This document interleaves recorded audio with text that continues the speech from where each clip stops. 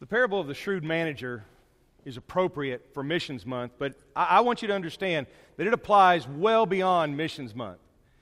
And I'm not even going to tell you where it's at yet, although you're going to find out very quickly, because I don't want you to read your Bible on this. I want you to hear it being read.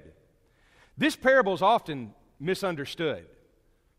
Parable of the shrewd manager isn't even a great name. How often do you use the word shrewd? This is a scene from a rather criminal and shady side of life. And that's why I'm going to read it too from an unusual translation from Eugene Peterson's The Message, because I think he may be the only one who really gets it and doesn't try to clean this message up. So listen in with me.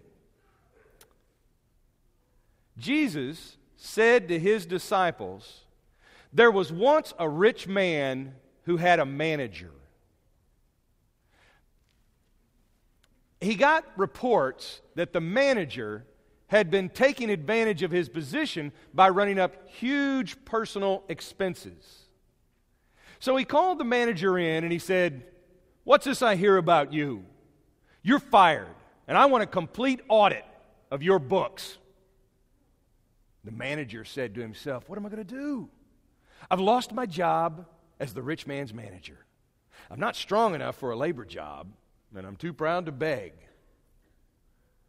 Wait, I've got a plan,' he thinks to himself. 'Here's what I'll do.'" You see that ... right there? That's that part in cartoons whenever they say to each other, "Hey, listen, here's what we're going to do." And then the plot goes on. That's what those 3 dots are. And so, that's not Peterson's translation, that's Benjamin's translation, but it works. He says, "Here's what I'll do.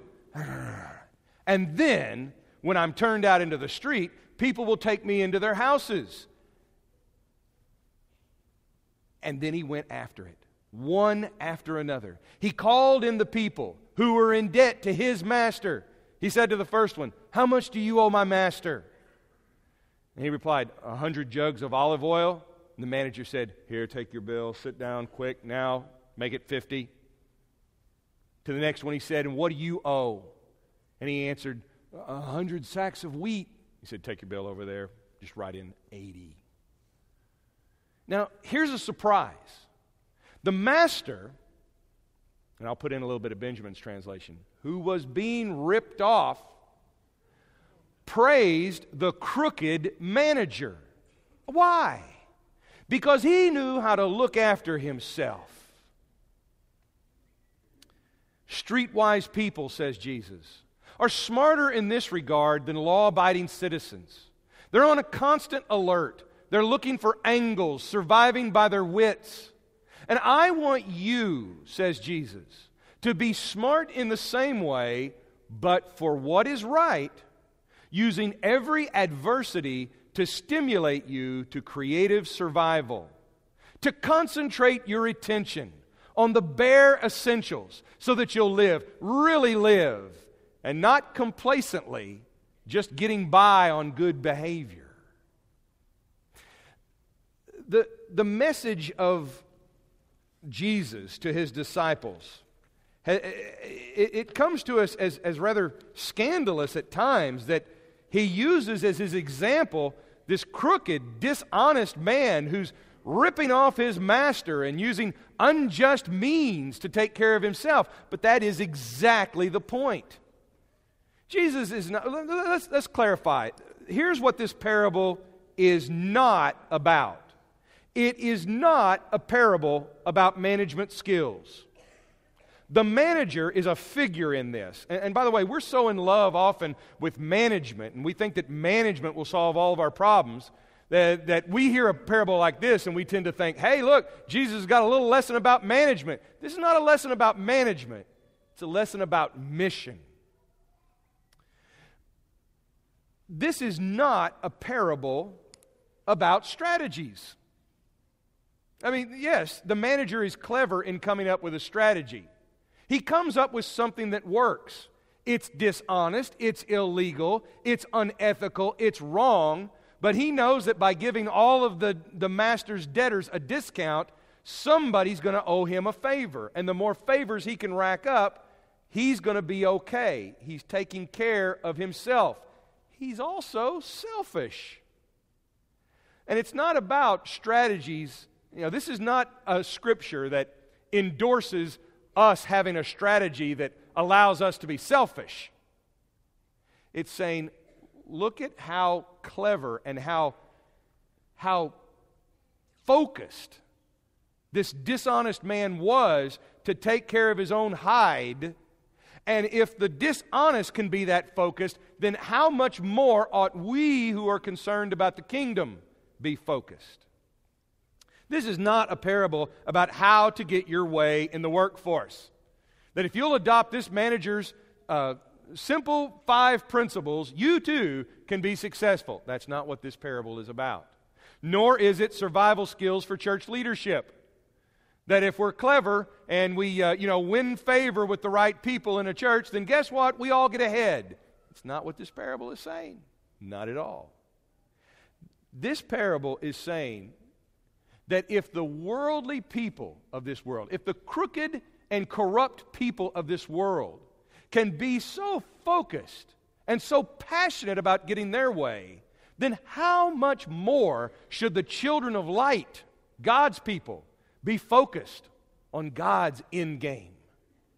This is a parable about mission.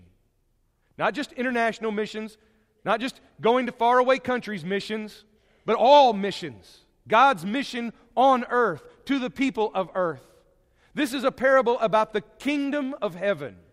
And Jesus is teaching His disciples, if you're going to be sold out to the kingdom of heaven, then you've got to be even more focused than the worldly people. He says, we have to be smarter than the world. Just as He says to in the Sermon on the Mount in Matthew, He says, you've got to have a righteousness that surpasses that of the Pharisees.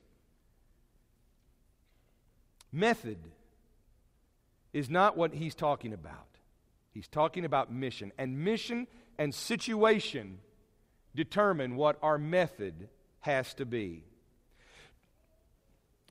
One of the things that the church, that I'll speak to this congregation, but I do think that this applies to many congregations. We have got to stop making methodology an idol. The way we've always done it may have worked one time, and it may still work today. Or it may have never worked, and it may not work today.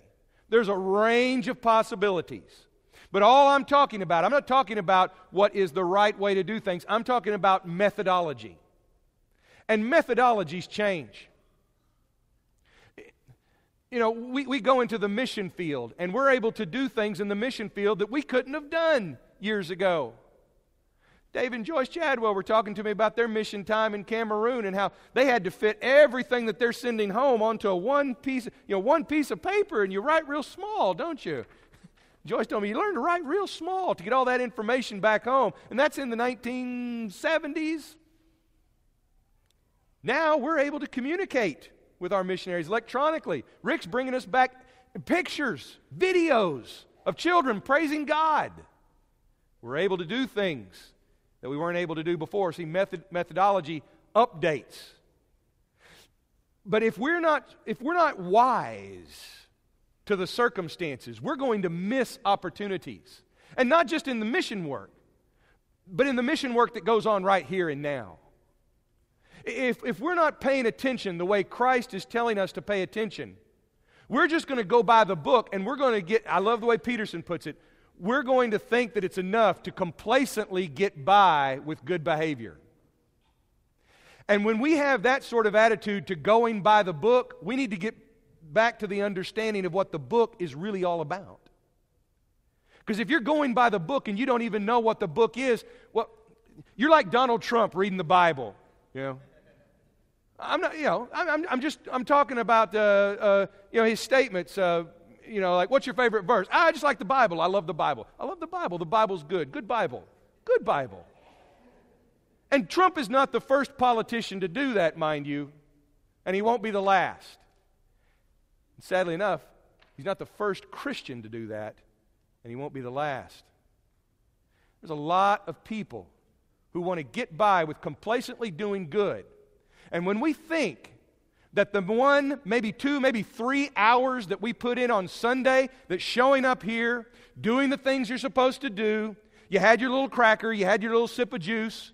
We pick on Trump, but hey, church, we do it too. And if we think that that's enough and then the rest of the week is just business, think again.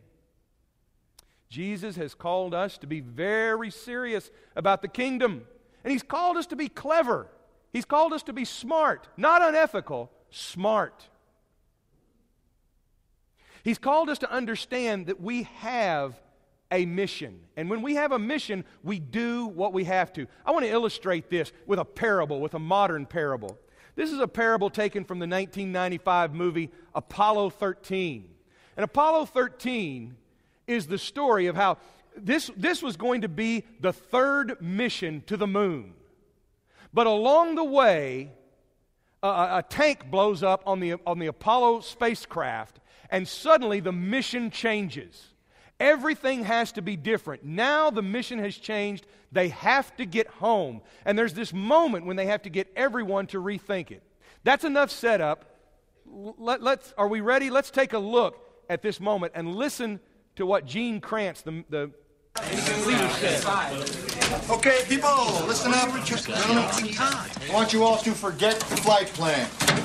From this moment on, we are improvising a new mission. Well, sorry, we'll get you to look at that. Got a bulb around here. How do we get our people home? They are here. We turn them around, straight back, direct abort. No, sir. We get them on a free return trajectory. It's the option with the fewest question marks for safety. I agree with Jerry. Use the moon's gravity, slingshot them around. No, the LEM will not support 3 guys for that amount of time. It barely holds 2. I mean, we've got to do a direct abort. We do an about face, we bring the guys right home right now. Get them back soon, absolutely. We don't even know if the Odyssey's engine's even working, and if there's been serious damage to this spacecraft... They blow up and they die. That is not the argument. We're talking about time, not whether or not these guys... I'm not going to sugarcoat this for you. Hey, hold it. Let's hold it down. Let's hold it down, people. The only engine we've got with enough power for a direct abort is the SPS on the service module. What Lovell has told us, it could have been damaged in an explosion, so let's consider that engine dead. We light that thing up, could blow the whole works. Just too risky. We're not going to take that chance. In fact, the only thing the command module is good for is re-entry, so that leaves us with the LEM, which means free return trajectory. And once we get the guys around the moon, we'll fire up the LEM engine, make a long burn, pick up some speed, and get them home as quick as we can. Gene, I'm wondering what the Gremlin guys think about this. We can't make any guarantees. We designed the LEM to land on the moon. Not fire the engine out there for course correction. Well, unfortunately, we're not landing on the moon, are we? I don't care what anything was designed to do. I care about what it can do. So let's get to work. Let's lay it out. Unfortunately, we're not landing on the moon. I don't care what anything was designed to do. I care about what it can do. That's the kind of energy, that's the kind of focus that's necessary for us to really get into mission. Because things change, circumstances change, but the mission, we have to understand what the mission is. And they thought that they were going to get everybody to the moon and then bring them back. And it was going to be just the 3rd, another moon landing. But it became a rescue mission. Let me apply this. When we think that the goal of being Christian is to show up for a few meetings every week and to stay out of trouble, we need to get back to what the mission really is. Because it's much more than that. Jesus, following up on this parable, puts it like this. He says to those who are complacent in doing right, who do you serve? There was a little talk even then about why do we love money so much. We love money because money is a God that will do whatever we want. Money is a God that we can invest our own image into rather than the God who puts His image in us. And when we serve money, or when we serve the things that money can provide, we're serving our own desires, We're serving our own goals. We're serving our own security, our own survival. We may even be serving our own heritage and our own habits. This is what I like, and I want other people to like what I like. If any of these things, as good as they may be, and by the way, that's the trouble here.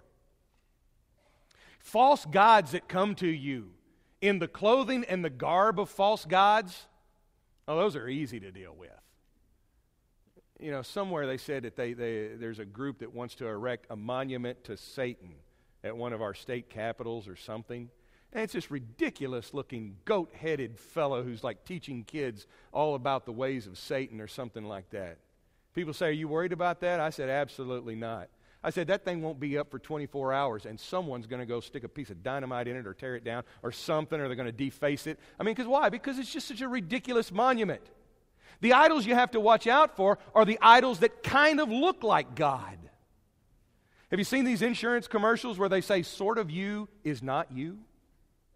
That's the problem. Those are the really scary idols because they look religious and they look good. And I'm not warning you about false prophets. I'm just saying that we can get complacent and we can substitute the real living God and His adventurous, meaningful, life-giving, creative mission for a manual, a technical manual on how to do things. And if we've done that, then we've lost so much. The parable of the manager is Jesus' way of shocking the crowds, even shocking the Pharisees, who, by the way, thought that with the manual, they could technically work out righteousness. And that things that should have been sinful or wrong or harmful or dangerous, they actually turned them and twisted them into things that were technically okay. We're challenged by ever-creative circumstances, ever-changing circumstances, things constantly changing on us. We're being challenged to be creative about our Master's mission. I don't want to see things go badly in this country. I don't want to see things go badly in my community. I want the people of this world to learn to love God and be more, to know Him better. But I can tell you this. Gathering together, huddling together, and becoming anxious about that is not the mission of God. The mission of God is for us to say, hey, whatever is being thrown at God's people, God's got more power. God's got more resources. God has got the best to give us. We just got to stay faithful to that. Look at His track record. Look at the things that He can do. He takes an old couple. I mean old. They're in their 90s, 100, something like that, you know. And then beyond, they go beyond 100. I'm talking about Abraham and Sarah. They can't have kids.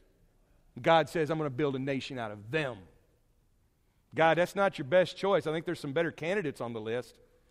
We got this 16-year-old fellow over here, and he's got 4 wives.